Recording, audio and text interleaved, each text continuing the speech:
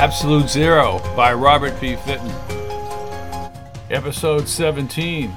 They're freezing the bodies. Why does he want to see me? Asked Carrie. I have your instructions here, he said as he handed Carrie an envelope. Carrie tore open the melon-colored envelope and had to shut his left eye in order to read the message. Brian, Hawkins will drop you off at the executive entrance to the Tempura. Take the executive elevator. I'll be inside. George. The limousine whisked Carrie across the bridge connecting the city with the quay. Hawkins slowed the car and turned into the executive entrance. The guard at the gate opened it from an inside booth to the right, and the limousine went around the back of the building. Thank you, Hawkins, for coming over and giving me this little joyride, said Carrie as he walked slowly toward the executive entrance. However, the vibration irritated his bruises. He was forced to a shuffle. He passed the Tempura guard at the door, who greeted him and walked him up to the elevator. Then he pushed the button to the door and the small elevator opened, cigar smoke flowing into the lobby. Beetlehouse was inside. Hello, George. You're looking good, kid. 100% better. Never mind the platitudes, George. What's going on? Here's what I've got, he said as he closed the doors to the elevator.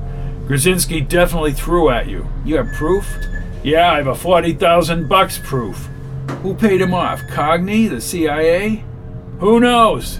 What I do know that Grzinski picked up the money in Central Park yesterday in New York City. He brought it to a man named Tony Gabrinelli, who deposited in a Mexico City bank this morning. Jake just called me. I don't know any Gabrinelli. And all this is documented? Yes, sir. My men have a complete pictorial and audio record. We can nail Grzinski at any time. But who paid him off? I don't think it was the people that I know, George. Brian, we honestly don't know. They couldn't get a tap on Grzinski's phone. I still say we should send your man to London right now. Into the Cogni building.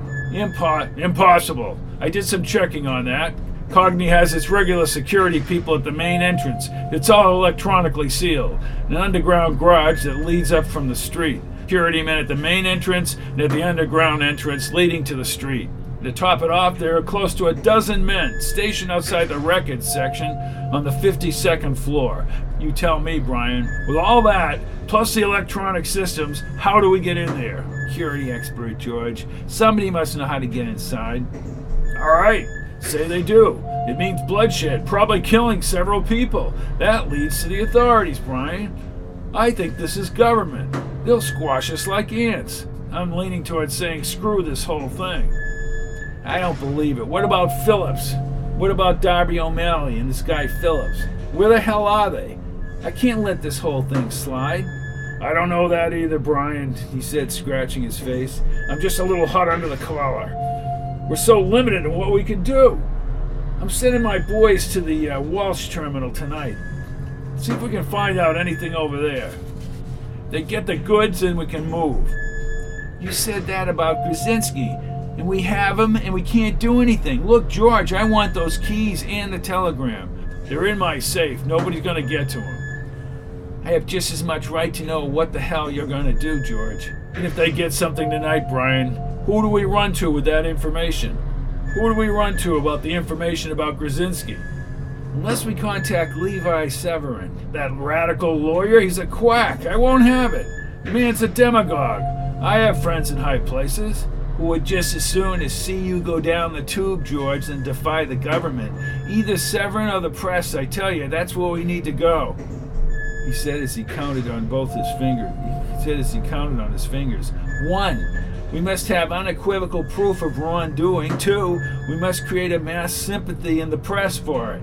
If we don't do that, if we don't have that ground support, we can kiss our lives goodbye and the lives of Phillips and Darby O'Malley. Let's just wait and see what happens tonight. Jake Dorsey and Gil Surreal, dressed in black with black pullover stocking caps, emerged from the thickets around the Walsh terminal. They crawled up to the corner of the high chain-link fence. Jake looked over the top post. Infrared pulsed. Trigger inside, said Jake. What is it? Invisible beam, photo relay. Camera is scanning the area from the top of the building down there and over there. Right. When I cut this relay, we've got to get over the fence before our camera comes back on. Why don't we just cut through the fence? Asked Gil. Look down the post, whispered Jake. It runs the whole width of the fence at every post, he said, taking out a vinyl case from under his jersey, and he began to work with the relays. It took him nearly an hour till he had effectively cross-circuited each of the relays. They waited for all the cameras to be at optimum points, and then they scaled the fence, Gil taking a little bit more time than Jake would have liked. They looked over into a long brick terminal illuminated brilliantly by the light atop several telephone poles in the yard. Come on, behind the trucks, said Jake as they hid in the shadows. They had reasoned that the truck in question, if it were at this location, would never have been left outside. Jake looked over the terminal again. Getting across the well-lit parking lot was risky even if they were out of camera range, but it had to be done. Where do we go across now? Asked Gil. Okay, look, the front offices are over there. What we have to do is sprint over to that green door where the camera swings back. Are you ready? Yeah, I'm all set. Okay, let's go. Two men ran across the parking lot into the shadows by the green door as he came behind the quicker Jake, who was steadying the alarm on the door. Ultrasonic, Gil. They've got elaborate security for a trucking terminal. Truck must be in there, he said as he took out his tools. This one will be easier. When Jake had deadened the door sensors, he pushed a key-like device into the lock, picking it open. And then they were actually inside the offices. He shut the door and ran back inside the bays. Inside there were about 15 of the yellow trucks of a variety of sizes lined up in front of the bay doors. They hurried over to the first truck, using it as a vantage point. Jake shook his head. Could be any one of them, he said, looking at Gil's eyes bulging through the holes in the stocking cap. Maybe the entrance is hidden. Suddenly the hanging lights overhead came on, and they could hear footsteps in the rear of the terminal. They hurried to the rear of the large truck, pulling themselves out to the gate. 5 men with white helmets and khaki uniforms marched down the length of the terminal with their rifles on their shoulders. Apparently they were making their usual rounds as they marched about 20 feet apart at a rather benign pace. They peered around the side of the truck as the soldiers converged at the end of a long, thin storm drain in the middle of the concrete floor. They shined their flashlights around the drain in a routine manner, looked inside, and then turned around and marched to the far end. The lights went out and the investigators looked at each other. That's it, they led us right to it, smiled Jake. We were damn lucky. Well, let's go. Hold your wait. This is no lark like following Carrie. We could walk right in there and get shot. That's not your usual drain over there. Look at it. Look at the seams in the cement, leading out from the corners. The whole cement portion is retractable. The time passed and they made their move, crawling on the concrete and up to the drain. It was a thin metal and they quickly turned it over without a sound. Jake crawled in and waited for Gil. The larger man lowered his bulbous body into the narrow storm drain, but unlike the slender Jake, he couldn't get through. Jake, I'm stuck, he whispered.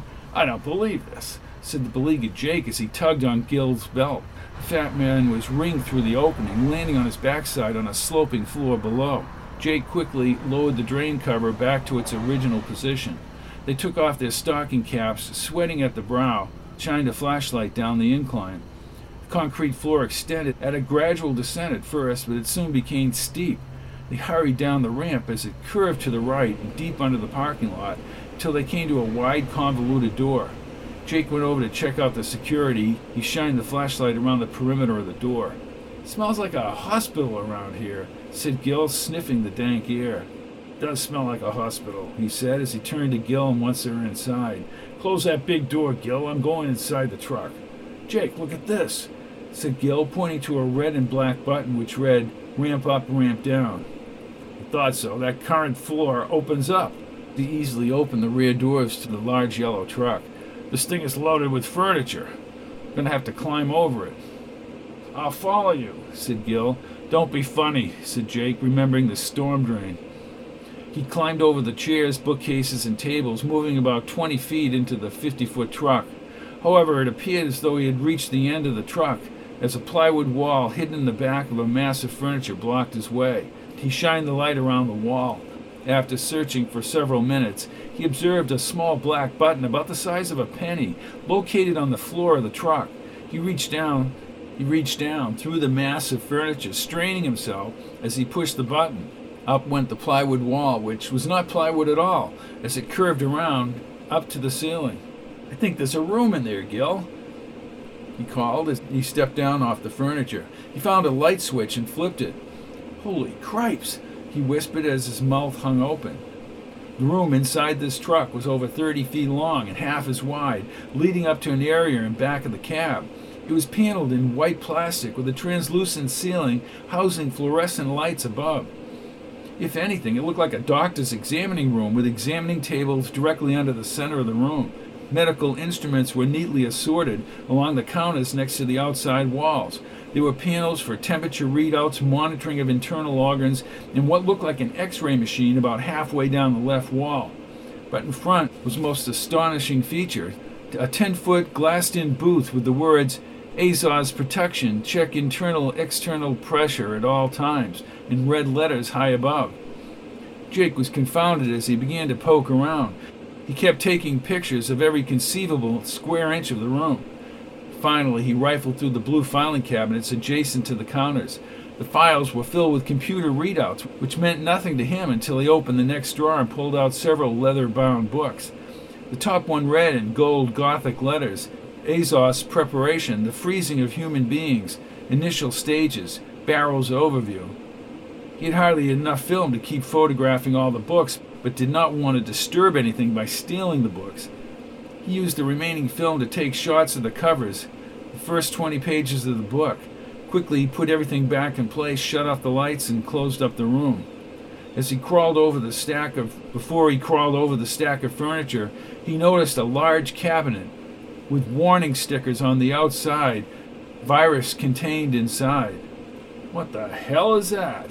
Come on, Gil, let's go," he said, covering his eyes. "I can't see a damn thing here anyways. Why is there a virus warning in here? Okay, come on, let's go." They closed up the doors to the truck. "What have we got here, Gil? We've got a room in there for freezing human beings inside that truck. Another huge panel containing viruses. I think I got most of it on film. Let's get the hell out of here," he said, looking at his watch. It was almost 4 o'clock in the morning. He'd have to hurry. The sun will be coming up soon. I'm sure there's guys around here working all night. Jake reconnected the alarm systems in a short time in order to leave everything just as they had found it. He was right. There were trucks moving in and out down the other end of the building. They hurried up the incline and lifted the drain cover, with Gil going through sideways this time. Jake pulled him over onto the cement. They lowered the platform in place and then turned toward the offices. "You two, halt!" shouted one of the soldiers at the far end. A rifle shot rang out as the intruders dove behind the first truck. The other guards ran out from the back and more shots echoed around the spacious terminal. "Quick, and back!" said Jake as he pushed Gil inside, jumping in behind him and starting the large truck. He put the truck in gear as a shot flew into the cab, hitting Gil on the shoulder. "Are you okay?" asked Jake as he backed up the truck as both men ducked down. I'm all right," said Gil, holding his shoulder. When he had gone back enough to get some momentum, Jake moved the gear stick lever and in first gear floored the accelerator. The truck sped across the width of the terminal. Men inside the terminal and the soldiers all turned toward the truck. One of the soldiers leaped on the running boards as the truck accelerated across the terminal. Gil thrust open the door just as the moving truck neared the closed bay doors. The truck crashed through the doors. The soldier was thrown to the right and bounced off the brick wall, and then slid onto the concrete floor. Jake kept the pedal to the floorboards, heading for the fence in the darkness. The truck easily toppled that section of the fence closest to the ground. He brought the truck around, steering toward the highway to the left. "Are you sure you're all right, Gil?" Yeah, I'm okay. First thing we do is park this truck and get a cab and get the hell out of here." "Hello, George Beetlehouse," he answered as if he had been awake most of the long night. "George, it's Jake Dorsey. We're in Melbourne. Listen carefully. They're freezing people, George. They're freezing those prisoners. That truck has all sorts of equipment and books. One called The Freezing of Human Beings, Barrow's Overview." "Barrows? Sweet Jesus, man. Did you get pictures of this place?" "Hundreds. It's inside the Walsh truck. We have to get moving. Cabby is taking us right into Miami. We'll develop the film and fill you in the morning. Those people inside the terminal are all after us. They chased us out of there, George. I told you guys to be careful. Get back here as soon as possible. Will do. We'll see you mid-morning. He said as he hung up the telephone. Jake's face dropped. From bushes, several men ran out with automatic weapons, sprayed the phone booth with bullets. The two men dropped instantaneously and the gunfire ceased. As the cab driver began to pull away, they shot the tires out and then killed him. They searched the cab and the bodies of the dead men, taking all the equipment and the film. They backed away from the area with their weapons drawn and faded into the darkness of the park.